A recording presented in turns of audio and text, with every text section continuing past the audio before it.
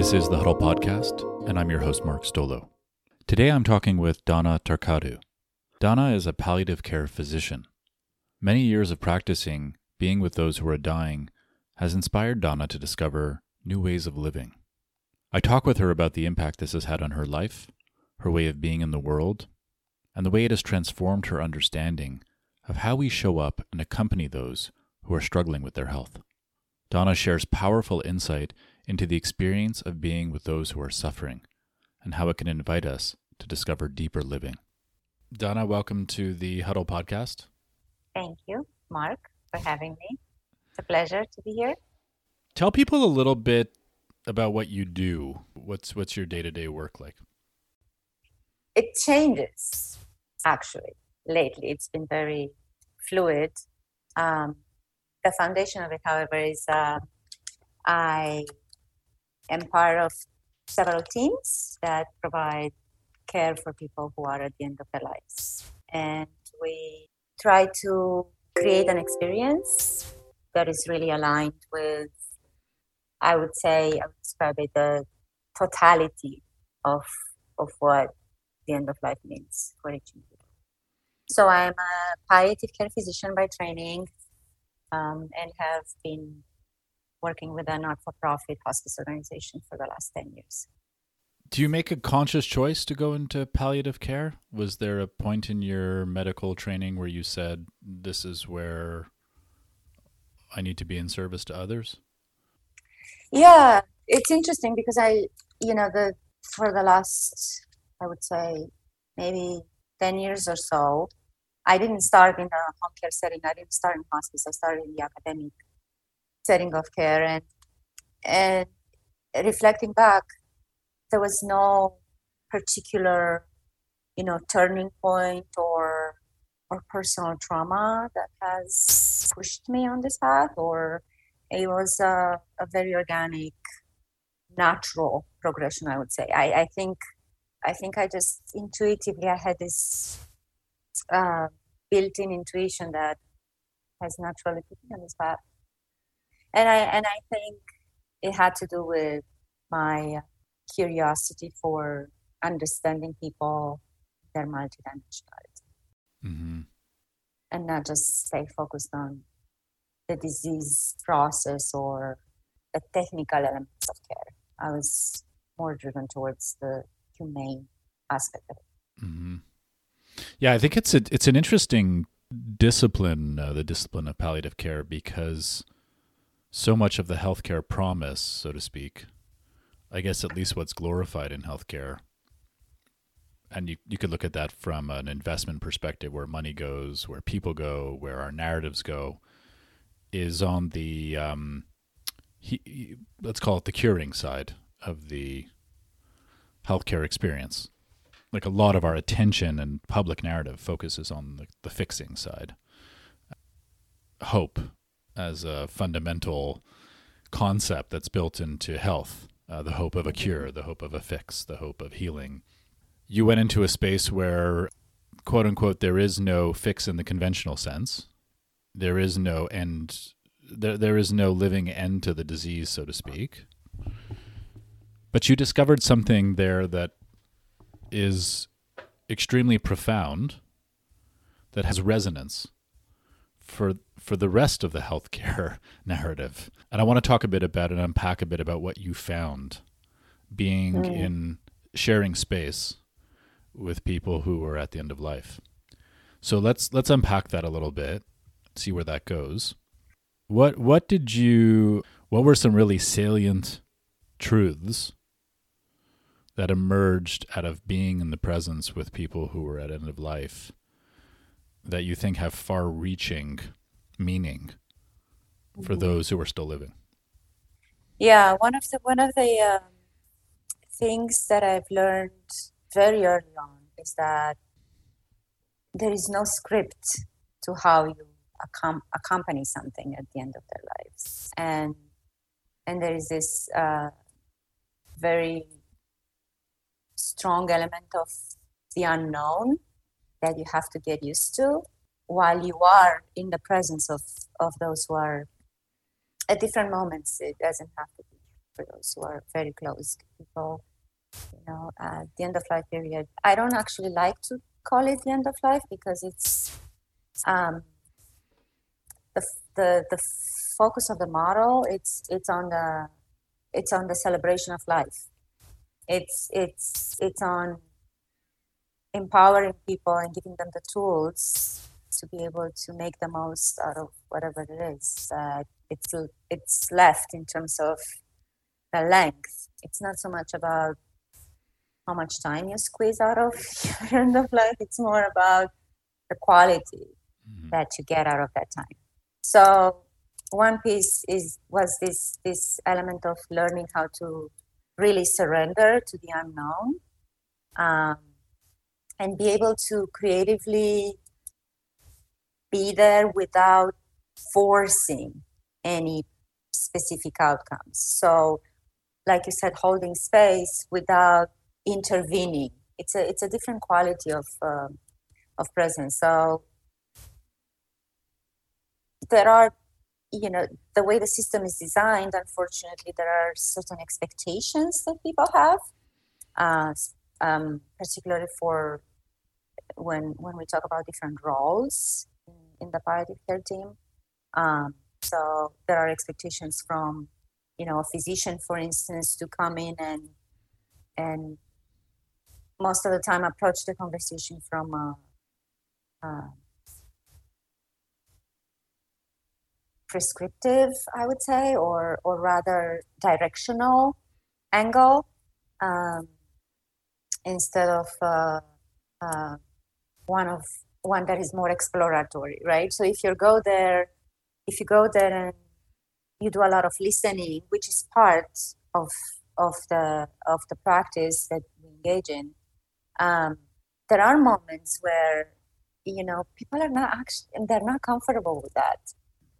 They expect you as an expert to go in and just give directions and share your knowledge and be very explanatory rather than exploratory, right? So I have observed my own evolution and realized that also for me to be able to create the best quality of the experience for myself as well, I had to move away from that element of being in a role where I don't have enough space for myself to manifest my own, I don't know exactly how to articulate that, but yeah. So that's one of the things that I've learned. The other one is the way that my life evolved as a part. I would say this is not a job, right? When you go into this field, you can't do it as a job that you go in 9 to 5 and, you do your visits, you do your documentation, and it doesn't work like that, because if you're not committed to a path of self-discovery and insight and growth and so on, it's very difficult to stay in it.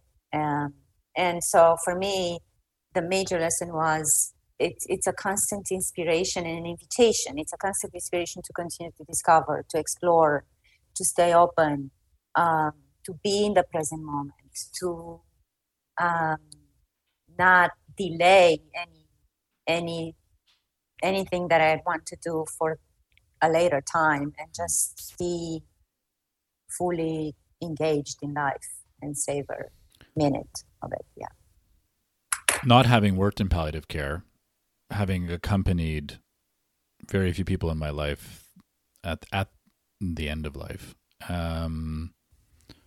what stands out to me, at least from my own experience and understanding, is that you're having a very vivid experience of someone. I'm sure sometimes there is some peacefulness, but I would also assume that there is a high threshold of suffering, whether it's being expressed by the person who is in that stage, in that later stage of life, or from family members who are often present with that person. So it makes sense to me that you speak to the qualities of the unknown and the unknowable, because suffering has the impermanent has a unique way of making us very vividly aware of a quality of impermanence, right? Because the suffering mostly grows out of the need to release, right? That letting go is where most of the suffering grows out of. And the idea also of surrender, which you brought up, surrendering to the experience of what is happening. Yeah. These are two concepts that are very antithetical to the healthcare universe. Let's call it I'll just call it the conventional healthcare universe. And I think people know what I'm talking about. And I apologies for the overgeneralization, but just for the sake of creating contrast. Where does surrender? So people will say, okay, that's all well good in the palliative care space. That makes sense, right? So we can talk about. It seems to induce a conversation about, quote unquote, these spiritual or philosophical ideas. But listen, I'm in the doctoring space. People come to me to be fixed. They come to me for solutions. Yeah. No one's paying me for surrender. I can't bill surrender, all right? I can't bill surrender, and I can't bill impermanence. These I don't know what those things mean. But what do they mean? Because they have such far-reaching implications for how we can, I think, evolve our understanding of the healthcare experience.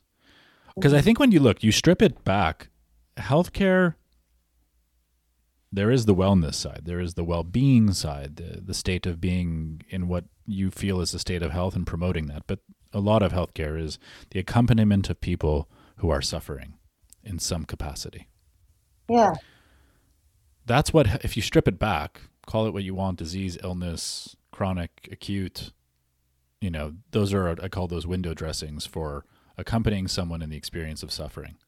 Where does surrender, impermanence, enhance how we accompany someone who is suffering at whatever degree of suffering? My experience is that it's a process, right? You can't expect somebody who is, let's take the example of cancer. You are young, relatively young, you're in your 30s, and are unfortunate to get diagnosed with cancer in, let's say, a stage that could or could not be treatable or cured. There are two elements that I have observed. So people who already have a practice, let's say a contemplative practice, a practice where they have had opportunities to reflect, on meaning in life or on purpose. They have, some element of connection with the universal source of creation. Some people who have a spiritual practice or whatever it is. It could be prayer, it could be faith, it could be anything. They are able to navigate these changes differently because they already have some tools to work with, right? They're not completely exposed, naked. Oh my God, what am I going to do now? I'm so vulnerable and dependent on others to care for me and help me. Those who don't have that and arrive in this moment surprised, right? As if it's, oh my God, and why is this happening to me? The anger element comes into play, the denial, and so on and so forth. They need not only more support, but they also in themselves, they need longer time to digest all that. And so it's not so much about forcing the process or flooding them with a lot of support, like it in you sometimes observe in the healthcare space. There's this overwhelming outpour of information, and oh, you have to do this, you go to this support group, you know, you have to speak with this friend, there is this health app, and blah blah blah. So it becomes very noisy, and it's very distracting for a lot of people. And so it's more about, again, it's about allowing them to choose their own path. It's so important. I mean, if you try to force the direction, or you go this way or you go this way, there is a lot of value in education, right? But it's so important how you articulate those ideas that are meant to educate people. And it's in the US, at least, there is this mentality that, again, people are looking at doctors and nurses and so on to give them a legitimate direction, right? It's validated, it's real, and so on. And yes, there is a lot of value in that. However, the more space you create for people to make their own choices, the sooner they arrive where they need to arrive. My lived experience is that it's not for you to decide where they need to arrive. Right. You know what I'm saying? Yeah. You are not in charge of that. Mm-hmm. That's not your role. Mm-hmm. Your role is to hold space, to continue to show up. I think showing up is the most important element, where people have, you know, a way to reach you. They know that you're there for them. That's why this model of palliative care is created interdisciplinary. So there are several people. It's not a one-man show, right? So there are several people available to provide different levels of support in their own capacity and bring in, you know, their own skills, and that's what makes it so multidimensional, because you're touching upon several dimensions of suffering. Mm-hmm. And with that, you know, in time, the focus shifts from suffering to joy, and actually empowering them to be able to tap into those moments where the simplest things, like, you know, you cuddle with your pet, or, you know, your kids are there for you, and, you know, you share moments of intimacy. I'm talking about intimacy at the end of life. Like, there are so many situations. I have witnessed so many beautiful moments where, you know, couples or partners who have been together for, you know, a while, they are able to create this very intimate space, you know, and even though there is not necessarily anything sexual about it, there's this very profound intimacy that they're able to nourish it and enhance it in a way that I think it's one of the most beautiful things you can be, you know, part of in those moments. Yeah, when I heard you speaking, what kind of was reverberating in my mind was that the trajectory of being in an experience where there is this quality of suffering, is the richness is in the meaning making. Mm-hmm. So when you describe people who have been diagnosed, who have been through a process of meaning making, however that has taken form. Yeah. What they have done is developed some perspective through inquiry, through practice, through some level of awareness of, let's just for the sake of simplicity say, have a more clarity about who they are. Mm. And the presence of the suffering or the illness or the disease doesn't become the center point of their entire existence, so to speak. Mm-hmm. There's a frame of reference, right? Like, yeah. I sense that in their own meaning-making process that they can relate to that suffering with a certain quality, whereas someone who may have not yet done that inquiry, quickly overwhelmed by the wave of that suffering, becomes almost central to their entire life narrative. It's almost inescapable. This is, you know, what I would say people who maybe more deeply embody this notion of patienthood, where the disease becomes literally like the sole preoccupation, the only thing we attend to. And I have also experienced the sense that people who are in a relationship with that suffering and that illness go through a meaning-making process that can be extremely liberating. Whether the illness is present or not present, whether it is quote-unquote cured or not cured. Yeah. It's an accelerated path to meaning-making. It is, you know? yeah. It's like, exactly, it's meaning-making on steroids, so to speak. Yeah, Because it's vivid. It's like, welcome to the world of suffering, so to speak. Yeah, yeah. It's whether you like it or not, you're already there, and you gotta find a way to, to show up. However, I have to say, in an ideal world, if you think about it, the invitation is there for everyone. Everybody gets the memo, but not company-wide memo. What does that read like? Dear everyone, suffering is inevitable. Please do not forget to clean the microwave after you use it. Yeah. But however, I have to say, even we have this idealistic,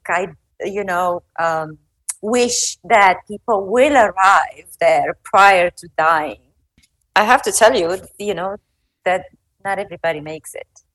So, so even if the intention is there and you do your best to create that space and offer as much as you can, for them to take the steps and so on. And there are plenty of humans who have a different attitude towards that. And, when you talk about what's a good death, what's a bad death, I don't think anybody knows, because who decides what's a good death and what's a bad death, right? Yeah, it's probably a lot in the eye of the beholder as well. I mean, the person going through the dying experience, probably, probably has some of their own sense about. Yes, and that manifests, a lot of the internal, emotional, spiritual struggles translate into, symptoms that come to surface as physical, symptoms. And unfortunately, the prescriptive model is that, you gotta go and intervene on what you see on the outside, right?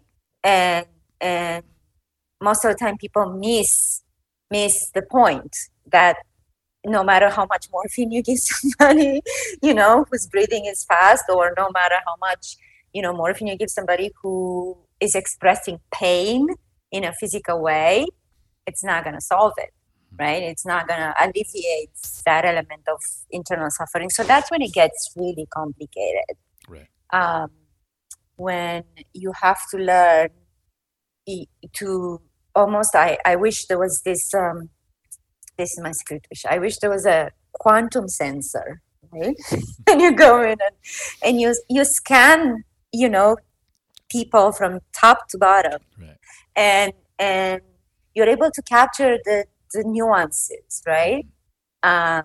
What we're doing right now, it's a very, I would say, primitive method of deciding, and it's so much influenced by our own experiences and conditioning and so on. So if you are treated if you are cared for by somebody who has their own, traumatic past and so on, there is a lot of countertransference. Mm-hmm. So these decisions are made based on, and what you were mentioning before, the other elements that coming from the family members who project their own anxiety and fear, right. and guilt and whatnot, and it gets very dirty, the space, right? Right. And so that's why removing this notion of this duty, right, that you have the duty to fix something that is unfixable, I think it completely recalibrates, someone's practice design.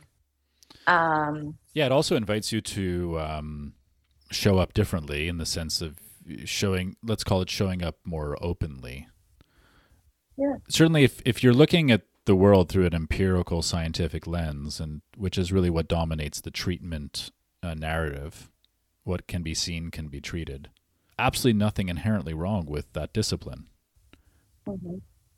It just underservices the range of experience that someone is actually having when they're going through a meaning-making process, a highly subjective process. Yeah, it's a reductive model. Yeah. You're reducing to whatever you're familiar with. Correct. That's what it is. Yeah. Right. So there's a lot Right. of that going on in healthcare. A lot of that. Yeah. It's because Yeah. it's it's the narrative that dominates healthcare. Mm-hmm.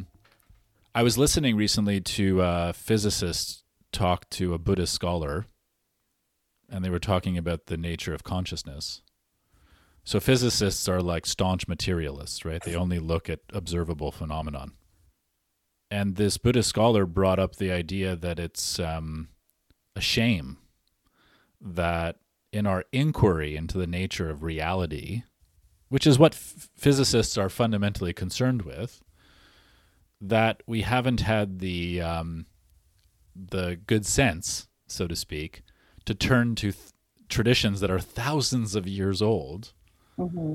that all they do is inquire into the nature of reality, right? So like the Buddhists devote an inordinate amount of energy into an inquiry into reality, look and take and in some senses looking at that through a subjective, right? So kind of an introspective lens, literally examining the nature of reality. And I sense that we have the same problem in healthcare, that this reductionist model of how we understand suffering and our responsibility to eliminate suffering, because there is that narrative, it dominates the healthcare space, which in and of itself is just a false narrative, because there is no elimination of suffering. For every disease you will cure, something else will spring up. Nature abhors that kind of vacuum. It simply doesn't abide by that principle. There's a constant oscillating. So impermanence is inevitable, and with impermanence comes suffering, and it'll express itself in a multitude of forms, and you inevitably have to deal with it. What you cure today will be your illness tomorrow. I think the invitation to healthcare practitioners to draw on more wisdom, to draw on a deeper well of wisdom, which includes their own subjective experience and becoming mindful and aware of that experience. And when you say how they show up, I mean, I think you are in many ways talking about the full breadth of showing up. I'm not talking about like your lab coat is clean and thank you for sanitizing your of course. You're listening. It's it's about the quality of the energy that you bring into the space. Right. And I just want to show you something, because I have this beautiful book that I pull out of my bookshelf for this conversation, and it's we were talking about invitations. The word invitation comes up a lot. So it's one of it's called The 5 Invitations by Franz Kostevsky. I don't know if you are familiar with him. He's a Buddhist practitioner. He was one of the founders of Zen Hospice in San Francisco. Somebody who has worked with people at the end of life since the time of the AIDS epidemic in the 80s and late 70s and so on. So this book, the 5 invitations that he mentions here are the following. The first is don't wait. The second is welcome everything, push away nothing. The third one is bring your whole self to the experience. Find a place of rest in the middle of things. And cultivate don't know mind. So I hate to be the bearer of bad news, but if I invert every one of those principles, it mostly sounds like what we do in healthcare right now. It's like wait a lot. Right. No, don't wait in the sense that don't wait for things to do the things. I know, but honestly, if I invert every one of those principles, it sounds mostly like how we show up to practice healthcare. But I guess this is my point: is God, there's such a well of wisdom available to people in healing professions, Mm-hmm. Um, and I don't think, look, I don't think there's anything wrong with showing up with a certain discipline. I don't need a painter to also be an architect, to also be a plumber, to also be an electrician. There's something about the quality of your expertise. I think the danger and the hazard is that you believe that your quote unquote partial view on things is the whole view on things. That's the trap. Okay? So we're not 100%. yeah, so we're not it's not a demotion Yeah. of empirical science. Yeah. No, That not at all. it's a It's about, perspective. it's a perspective, and you have to keeping that humility, right? That you don't know what you don't know. Mm-hmm. And when you show up in these conversations with people who, have had a totally different experience of suffering and meaning that came out of that experience, you are in no position to share things that might be completely contradictory to their experience. You know what I'm saying? So Yeah. so it's more about merging perspectives. It's more about finding a way to expand the container of compassion on both sides, right? That's what it is, because the other person who also has to do some work in allowing the care to happen, Mm-hmm. right? Because there are some people who are very rigidly uh, comfortable in their own narrow space that is very constricted and is very anti, like opposite to being open to be cared for. So it takes a lot of effort to break through that. So again, it's I would call it almost, it's this skill of allowing the release and the softening, the relaxation to occur. When you get into that relaxed state, and you are able to culture that, to nurture it, to cultivate it. Sorry, not culture, to cultivate it.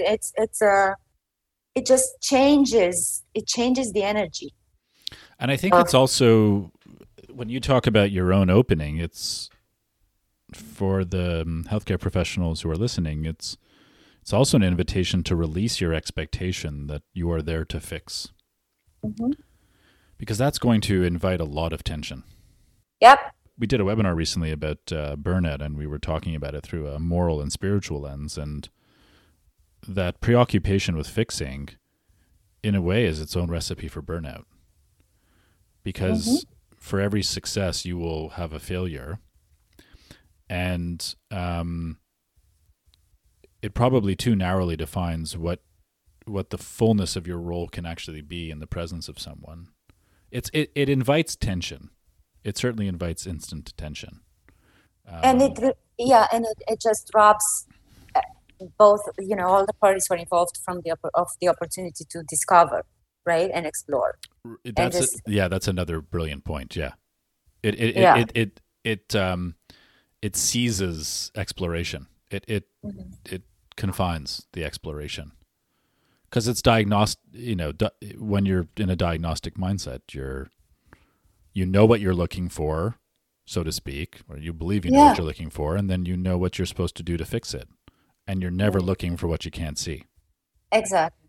And this is the other thing that I've learned during the last 10 years of practicing, hospice care, is that there's nothing to fix, at the end of life. There's nothing to fix. There's nothing broken. Again, it's about the ability to show up, and don't trust me. I don't wanna make it sound like it's easy. It's not about just showing up and having the best intentions and so on. It's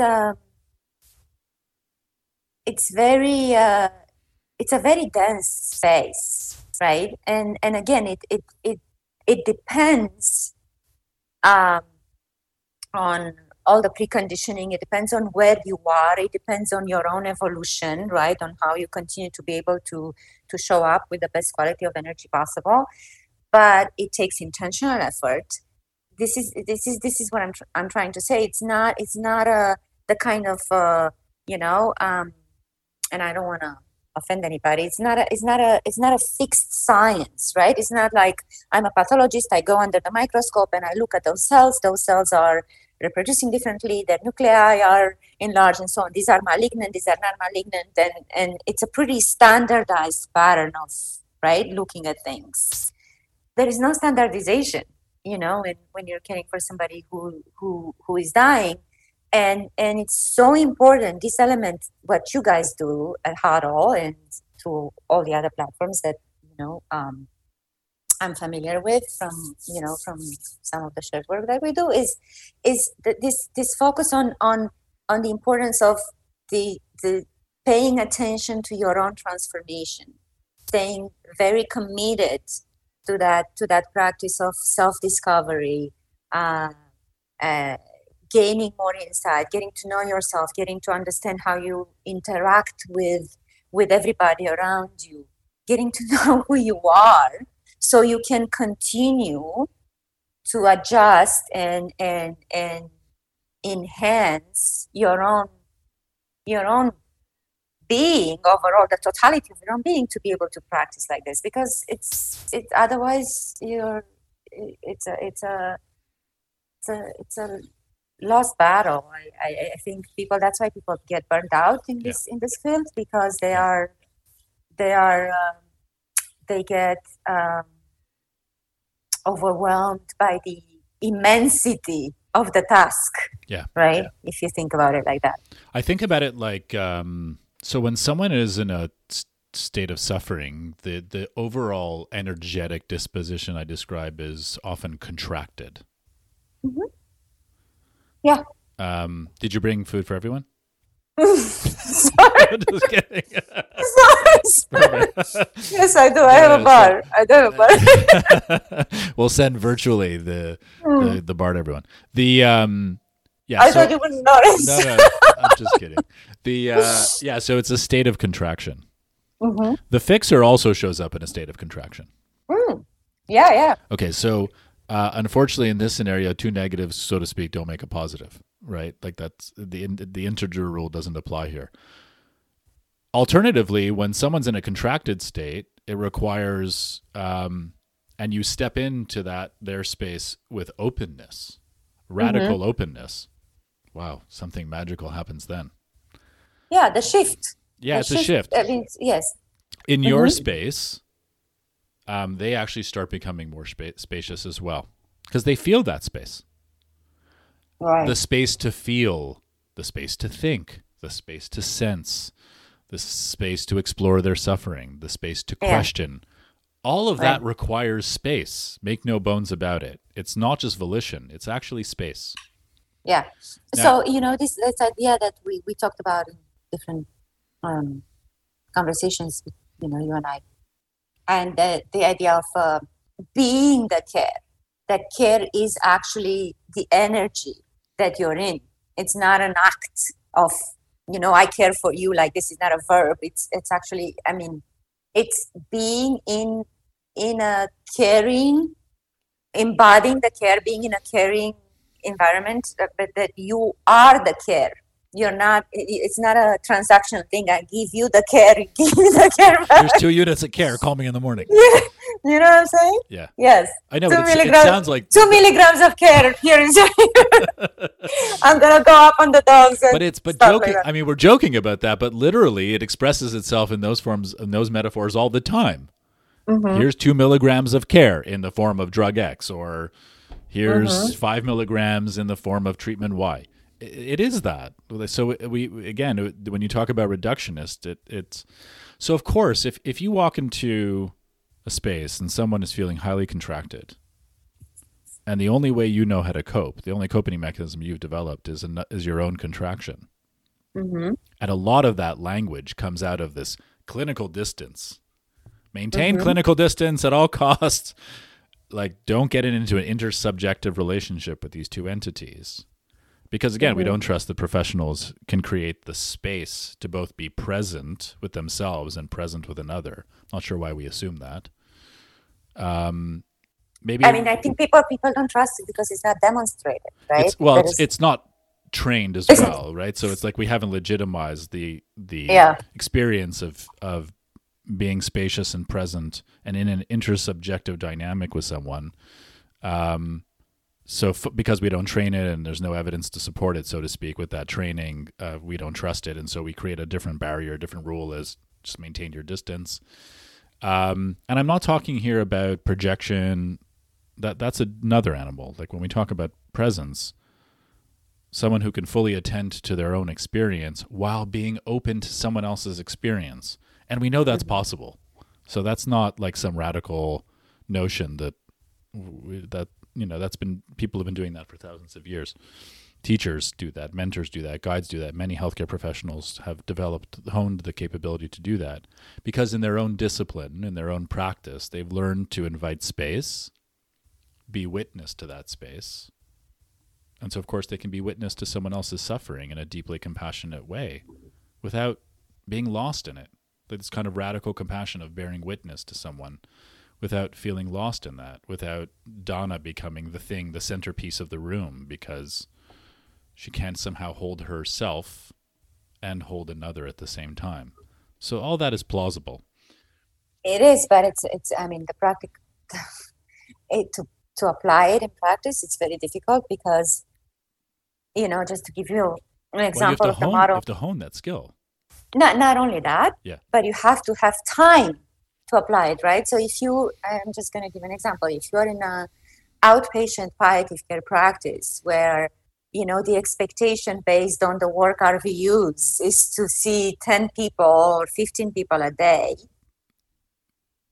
like an assembly line kind of situation, right? Mm-hmm. It's how do you think you would be able to constantly return to that quality of your energy and constantly be, it almost turns into a state of hypervigilance, right? Because you're like, oh my God. It is so important to be allowed to have the time to create this space, right? You can't do that in a 15-minute follow-up in a palliative care clinic. Yeah. And that's where the conflict is. It's not, I don't think that people, yes, the training is very important. The ongoing self-work, right? And that is essential. But also the system has to meet you halfway and give you, give you the time to have these opportunities to apply these things. Yeah. Because otherwise it creates more frustration. You know? And like space also begets space in the sense that as you are in presence with others and you invite that presence in themselves, you use the word empowerment. There's a different kind of agency that grows out of that. Mm-hmm. The capacity to inquire, to validate, to become self-aware of your own experience are very, very powerfully autonomous making tools. Doesn't mean that they don't invite relationship and wanting to be in relationship, but they do provide you a contemplative skill or a certain skill of inquiry that does foster a certain kind of independence. Where a broken fix model actually nurtures increasing degrees of dependence. Correct. You become addicted to being fixed. And I'm using those metaphorically, not commenting on people who are dealing with actual addictions, but you do become addicted to that fix. So I've used that phrasing, the Humpty Dumpty model of up the wall, falling off, back up the wall, falling off.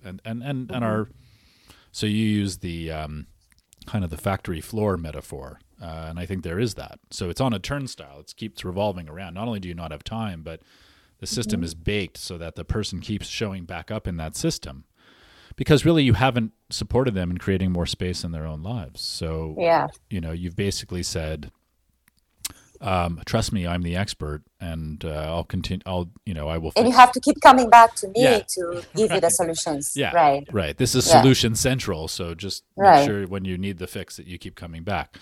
And of course, then people get frustrated because those maybe different in the U.S., but in Canada, those solution centers are not easy to access all the time. There's waiting time. You got to wait for a solution.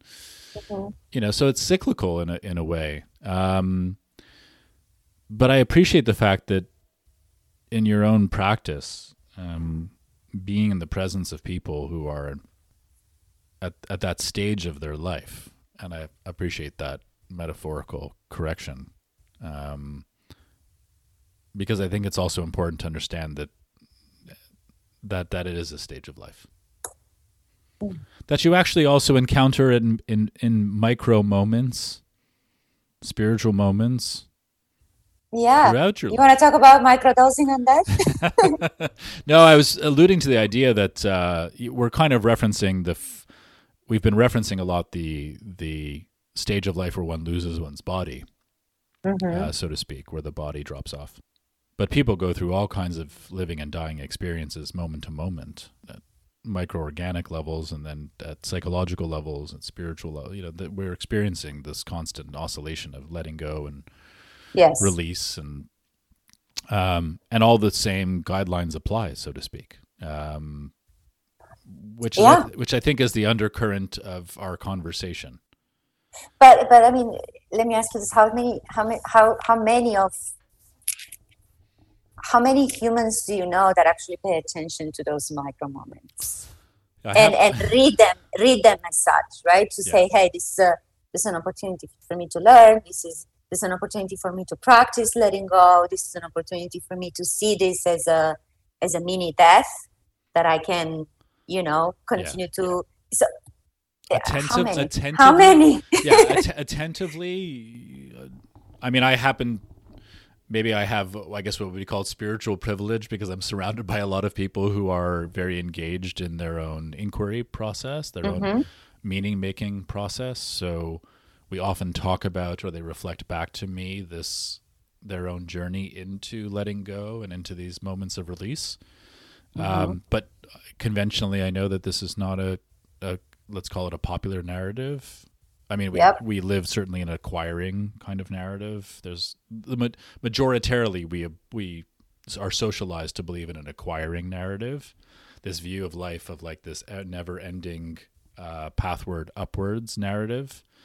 None of that holds water for me in my experience, but all of those things reflect a quality of, like, people say, what's dying like?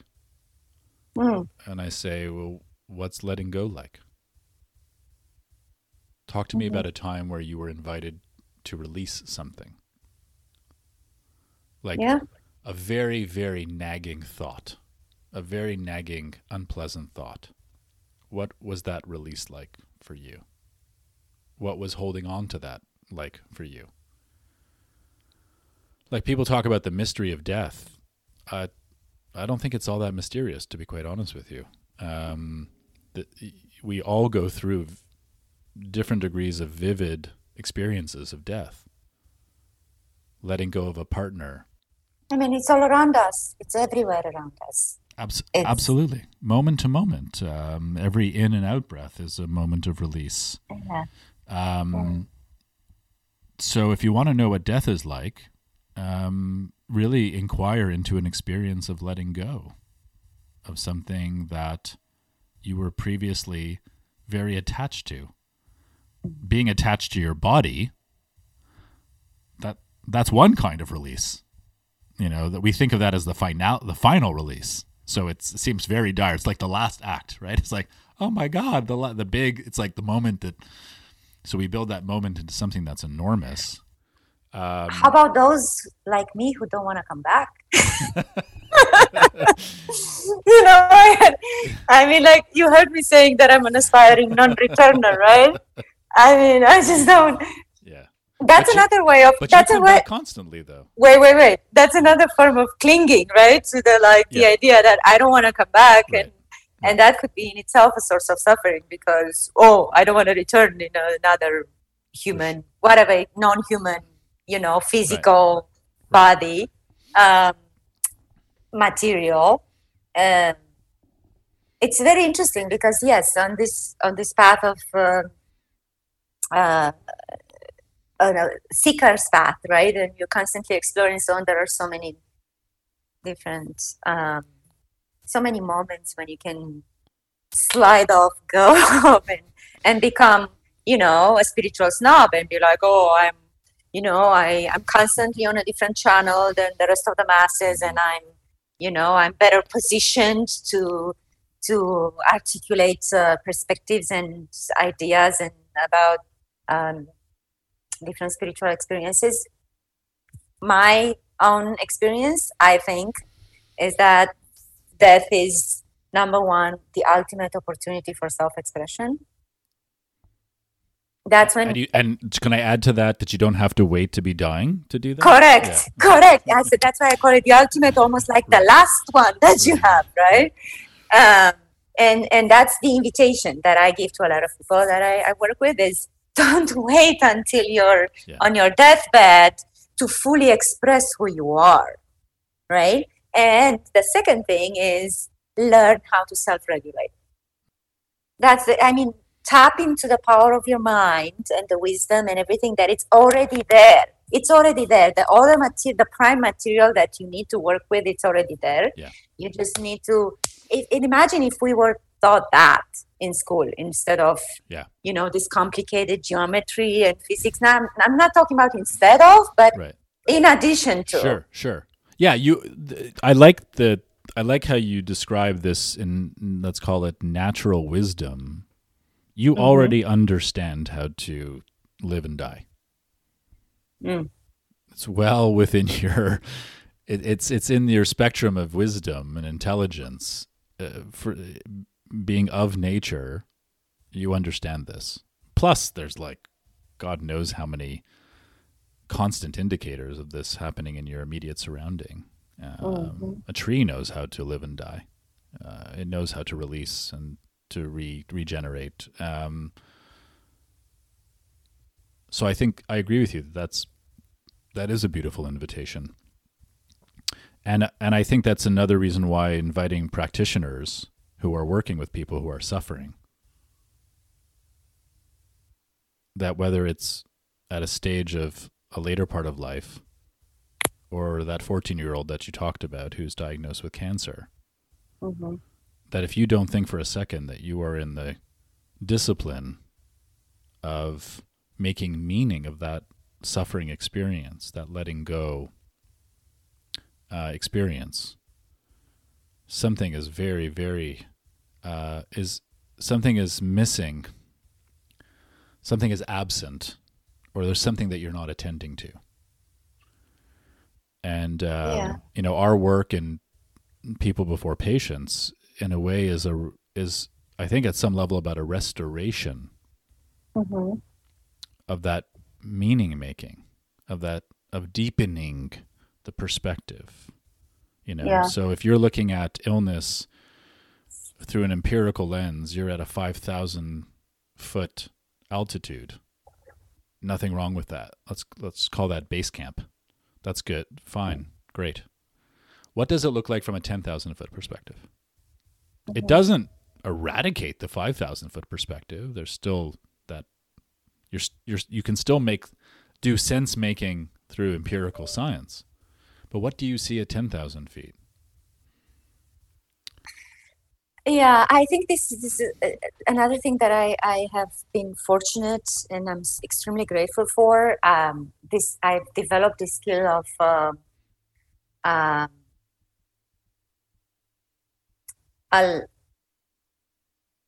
allowing having a unified perspective of the oneness. It's all one, right? And seeing the paradoxes and how they come together and just like that undercurrent of paradox that is at the foundation of our being. And then having the ability to rise above that and say that it's all one.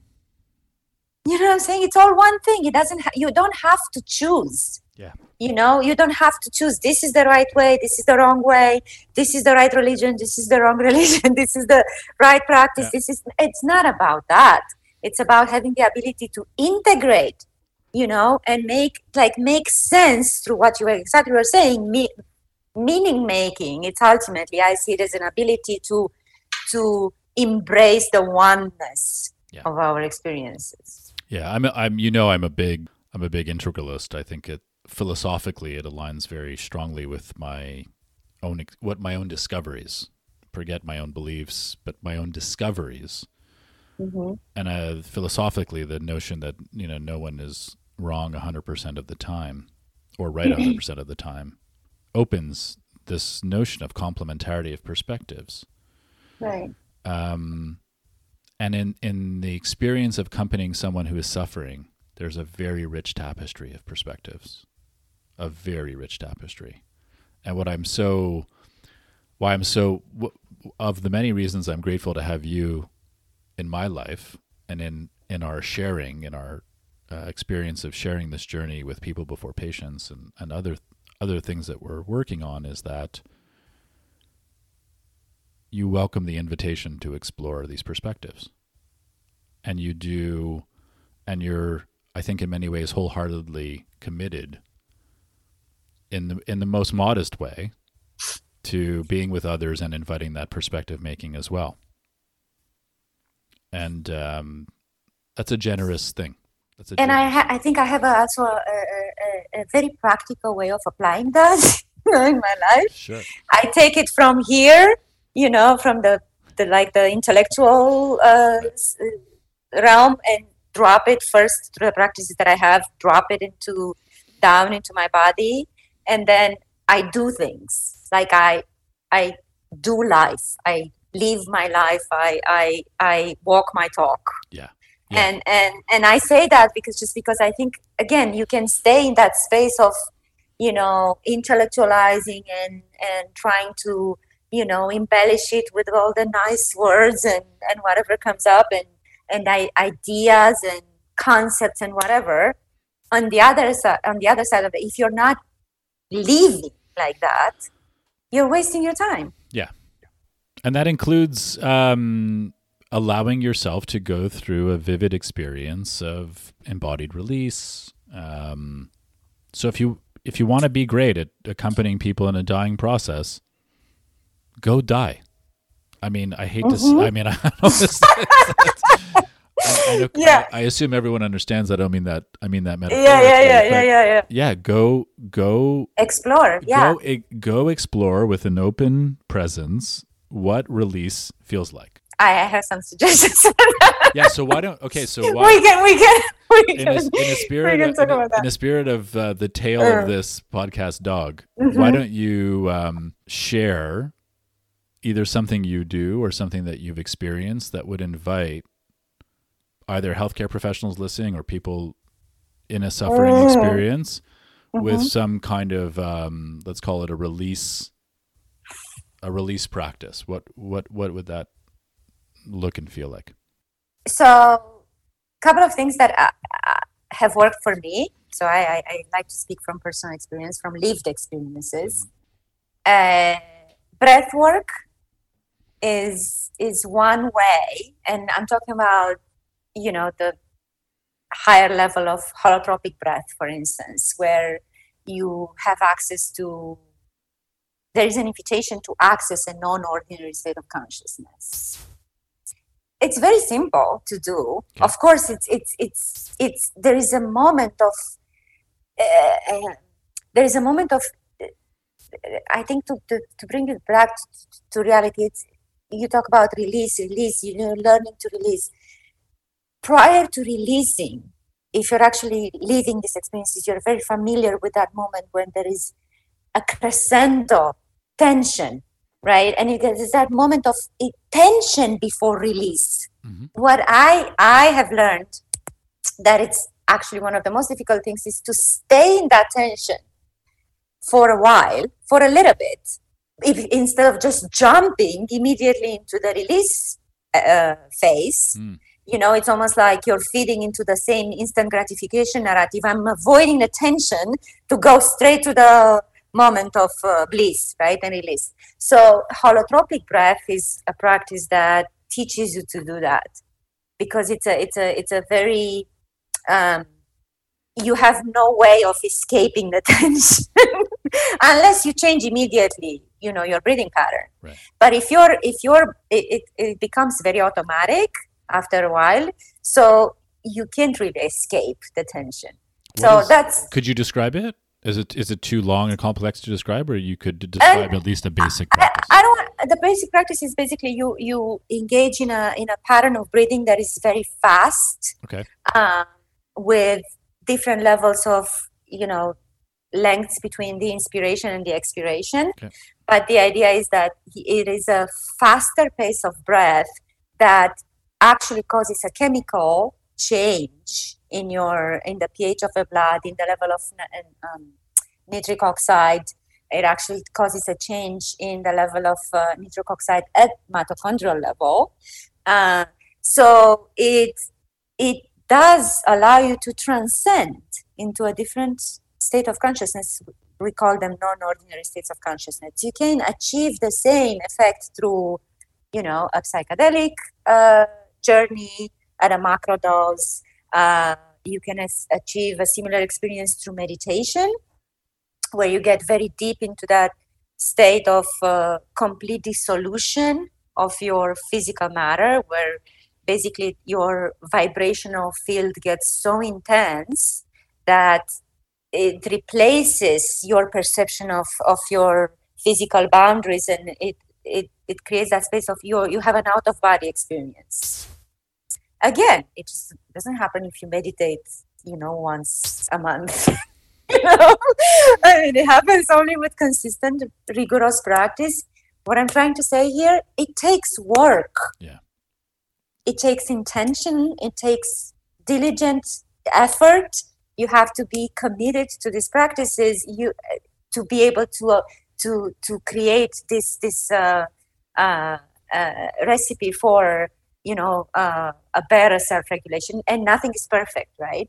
You're not engaging these practices with the idea, I'm going to be the best yoga practitioner, I'm going to be the best breath worker, or be the best meditator. It's never about that, because the experiences are very different every day. Mm-hmm. So that's where you learn about embracing the unknown, because the practices in themselves are different every day. So your experience in meditation is different on every time you sit. So that element of discovering every time you practice, it's a new discovery. So it keeps you in that loop of constant curiosity. Hey, when I sit on my cushion, I'm like, what is it? How is it gonna feel like? Yeah, curiosity is a great word. To be myself today, right? Like, how does my body feel today, and so on. So and there are way more complicated practices. Sure. The practice of rebirth. Death you can go meditations. Death meditation. Sure. You can go and free dive and be completely oxygen deprived and have a beautiful out of body experience. You have to be with somebody next to you to make sure that you don't die. You don't drown. Running out to free dive. You don't drown in the water, and so. But there are so many different ways, and I think we're making this. What should I call them? The way to describe them is this: we make this very limpy, right? Attempts, like in a sense, like we're. It's a. I tried meditating for like 90 seconds. It was terrible. I hated it. No. It was overwhelming to me. Is that limpy? No, limpy in the sense that we're barely touching the surface. Yeah. I know. You know what I'm saying? Yeah. We're barely touching the surface, and there's so much more out there for us to explore. And this is, bringing it back into the space of death and dying. We look at that as the ultimate opportunity to explore, and it's the chance we have to transcend, right? I don't know if we come back or not. That's a totally different conversation about who comes back and in what shape or form to share whatever they learned from that transcendence. But before that, there are other ways of accessing that. Yeah. And as long as you're imagine how much, I think, related to what you were saying before, this model of, consumerism and acquiring and achieving and so on. It's just, it keeps us very limited. It's like this, everybody talks metaphorically about the breaking the ceiling, right? In corporations, break the ceiling. I'm like, oh my God, just break the ceiling on totally different, Stop building ceilings, yeah. no, in a totally different manner. Break the ceiling, allow your mind to explore spaces that are so much, I mean, not necessarily better. It's not about, this demented comparison between this is better than this. No, it's about what is it that you're learning from those experiences that you can bring back and integrate in your real life. Yeah, yeah, the question of better, I think, is an interesting one. It's because there's a subtle trap there, but let's just call it perspective making. Again, yes. It's like, I like the analogy of the mountain, because being at 5,000, being at 30,000 feet isn't necessarily better than 5,000 feet. Mm-hmm. Unless your only achievement is to climb to the top of the mountain, then yes, you would say qualitatively it's better up here because that was my goal. But we're not talking about that. We're really talking about simply inviting a deepening of perspective. Yes. Let's abandon the word better or worse, because at 5,000 feet, you're not bad. You're just, there's a certain perspective that you're looking out at the world in. I said to someone today, it's like looking out of the universe through a toilet paper roll or through Hubble telescope. Mm-hmm. You're still looking out at the world. The perspective is very, very different.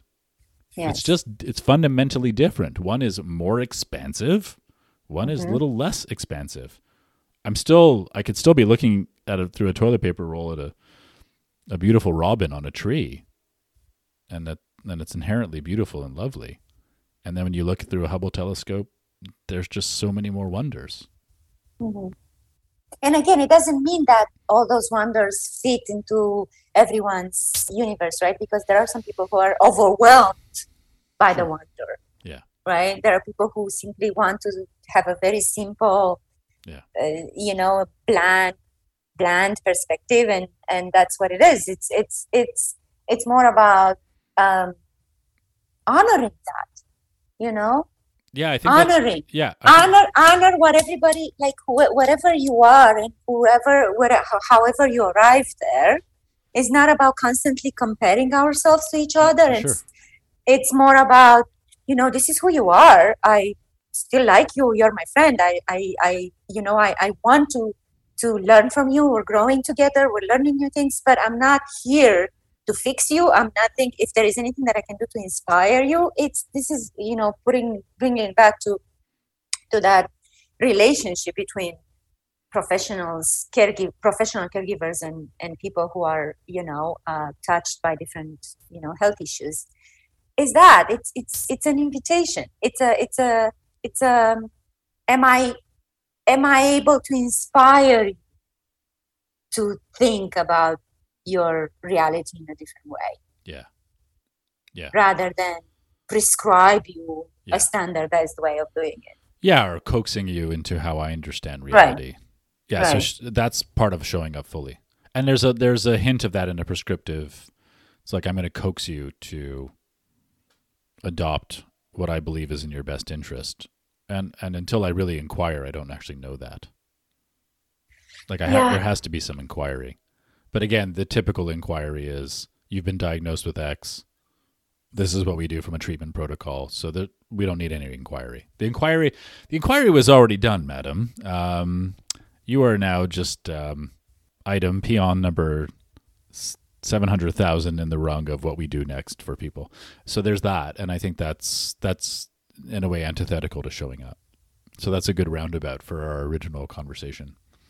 Thank you for sharing, and thank you for being conscious in the way that you intend to show up for your clients. And I'm pretty confident that whatever it is that you're doing is permeating outwards. And I feel like it's an invitation, because I know, spending time with you in my own dying process, you're very inviting. So I'll speak for myself, not for anyone else, but there's a deep appreciation and a lovingness quality that you show up with that allows me to show up as well. And that's a great thing.